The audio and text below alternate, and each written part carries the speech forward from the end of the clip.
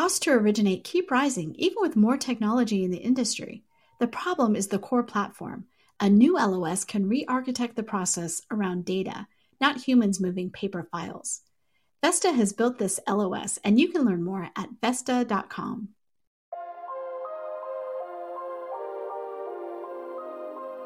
Pulled from the hottest topics coming across our news desk, I'm Victoria Wickham, and this is Housing Wire Daily. Today's episode features an interview with LendingHome CEO Michael Bork. In this episode, Bork discusses the factors that are currently shaping the real estate market. But before we listen, here's a brief word on the Real Trending podcast. The Real Trending podcast is where your host, Tracy Vilt, managing editor of Real Trends, interviews the brightest minds in real estate. Brokerage leaders, top agents, team leaders, and industry experts share their success secrets, trends, and lessons learned navigating this ever-changing industry. To listen, please subscribe on iTunes, Spotify, Google Podcasts, and more.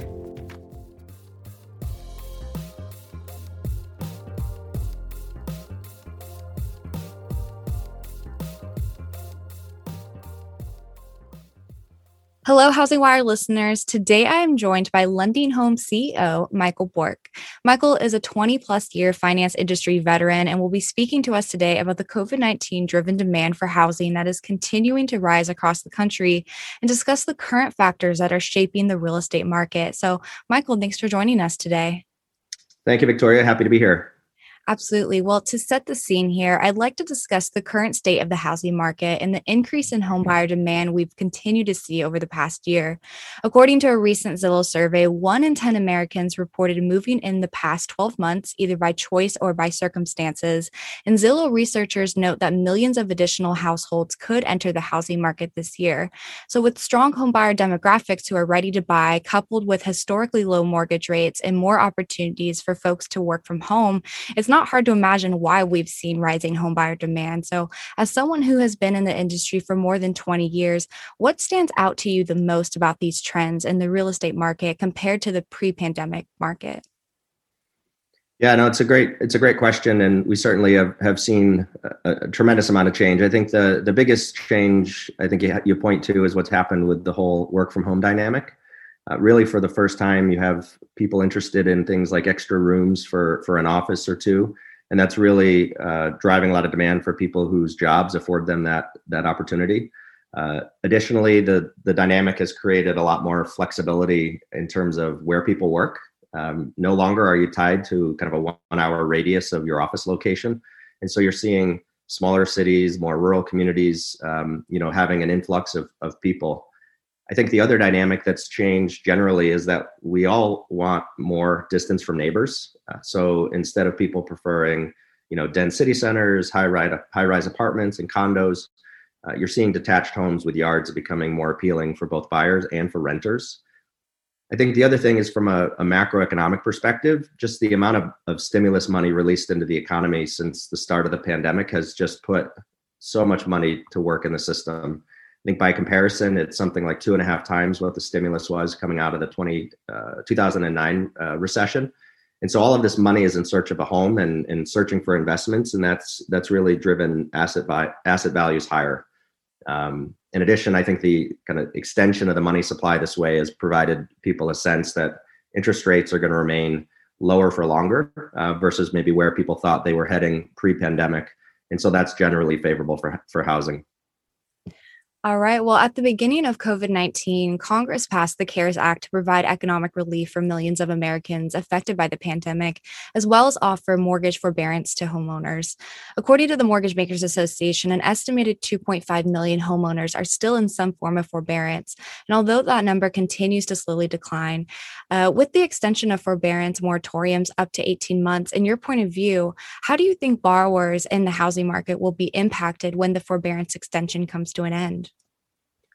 Yeah, it's tough to predict exactly how things will play out, but I believe both the act of the forbearance relief and also the duration of it has been very helpful for homeowners who need it.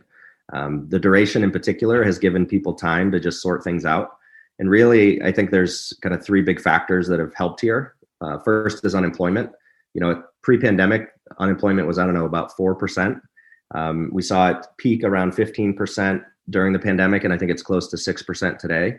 And so that means, people have at least been able to find some income again. Next is the savings rate. With so many communities closed during the pandemic, you saw the savings rate jump from like 6% before to something like 20% over the last year, really making consumers stronger. And lastly, you have kind of the home price appreciation we've seen. And so while it may be that some people are behind on their home, the rise in property values has made it more likely that homeowners in difficult situations might have some equity and might be able to sell, through more traditional means than a bit of a distressed exit, and even leave with some equity. And so I think that's very different and hopefully will be helpful for folks in those situations. That's interesting. Well, let's discuss inventory, as our nation's inventory levels remain to be a question of concern. In your opinion, how does the country's inventory levels impact would-be buyers and sellers? And what changes do you believe need to occur in order to see inventory levels increase? Yeah, this is, look, for home buyers, it's really tough right now. There's such little inventory out there.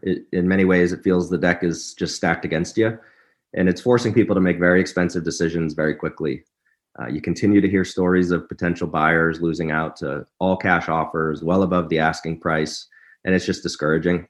For people who are seeking homes in places with high demand, like, the Bay Area suburbs, Austin, Denver, Boise, it's incredibly difficult right now to be a buyer. And I think that's one of the reasons you've seen so many individuals more seriously, consider moving away to some of these smaller cities that are a bit less frenzied. I think for home sellers, look, it's a great market. And really, it's about making sure if you are going to sell your home that you've got a good agent who knows the market, getting your property set up and staged well, and then letting the offers come in.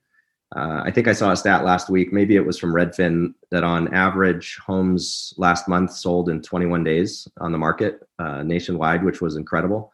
And something like 60% of homes are getting multiple offers and 40% are selling above list.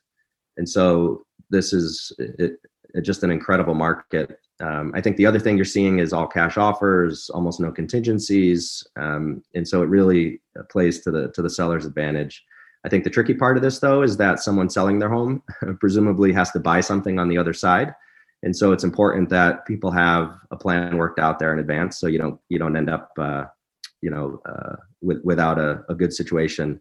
And I think from an inventory perspective and seeing it increase, look, either demand needs to slow down or supply needs to pick up. And so in terms of what could slow demand, I think, my view is that demand is going to continue to remain strong. There's something like 60 million millennials that are going to be entering their prime home buying years over the next decade, which is going to continue to feed the demand for housing. I think this will continue to push home prices up, and at some point that may stimulate demand and in some locales. And eventually I think interest rates, have to increase as well. But I think demand generally remains strong. And really from a supply perspective, it's going to take years, for the building apparatus to catch up. And so it feels like we'll be in a kind of an imbalanced real estate market for quite some time. Well, I'd like to discuss construction, as this is another sector in the housing industry that also has seen heightened demand and rising costs.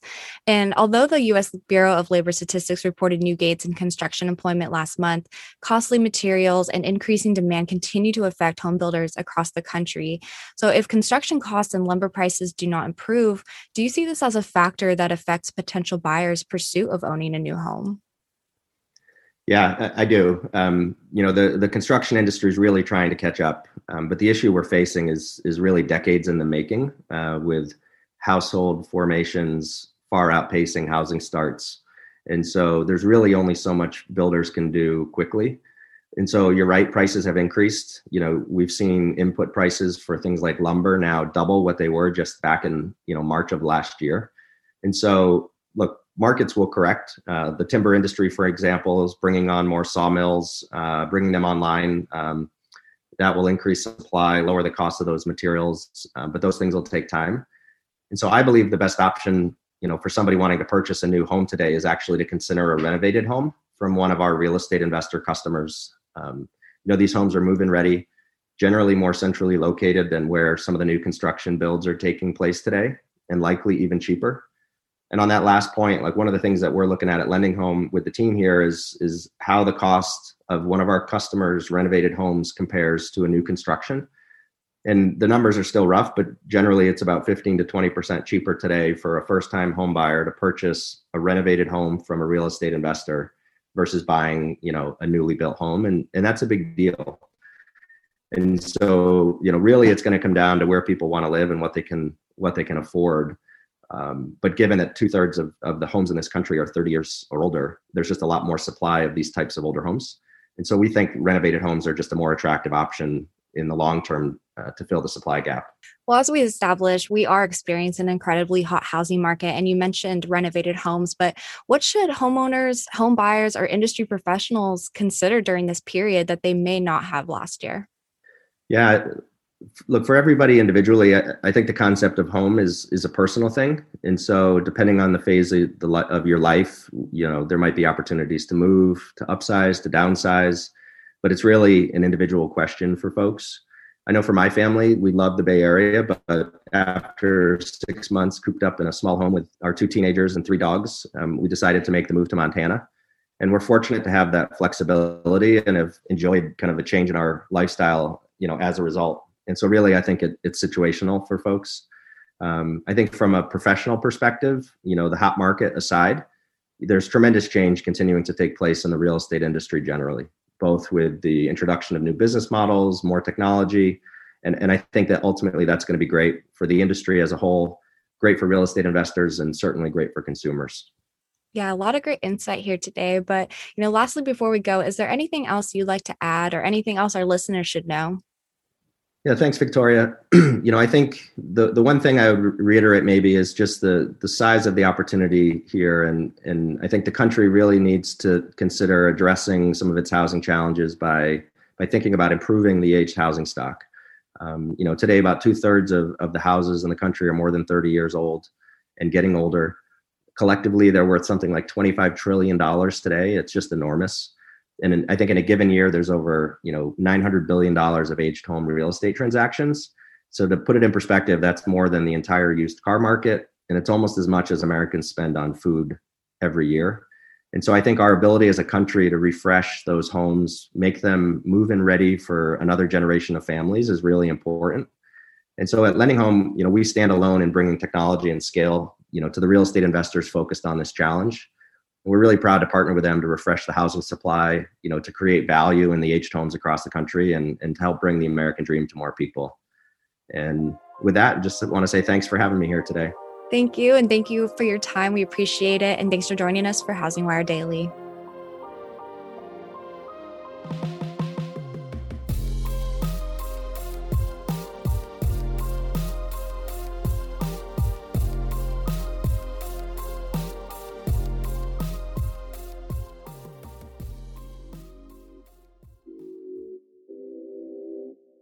Now more than ever, the housing industry is looking to its leaders for answers. That's why each week, the Housing News Podcast invites a new mortgage, fintech, or real estate executive to the show to provide its listeners with more perspective on the announcements and news stories crossing Housing Wire's news desk. Hosted by Sarah Wheeler and produced by Alcina Lloyd, the Housing News Podcast is now available on iTunes, Spotify, Apple, Google Podcasts, and more. Thanks for listening to Housing Wire Daily. Don't forget to hit that subscribe button so you never miss an episode, and we'll catch everyone back here again tomorrow.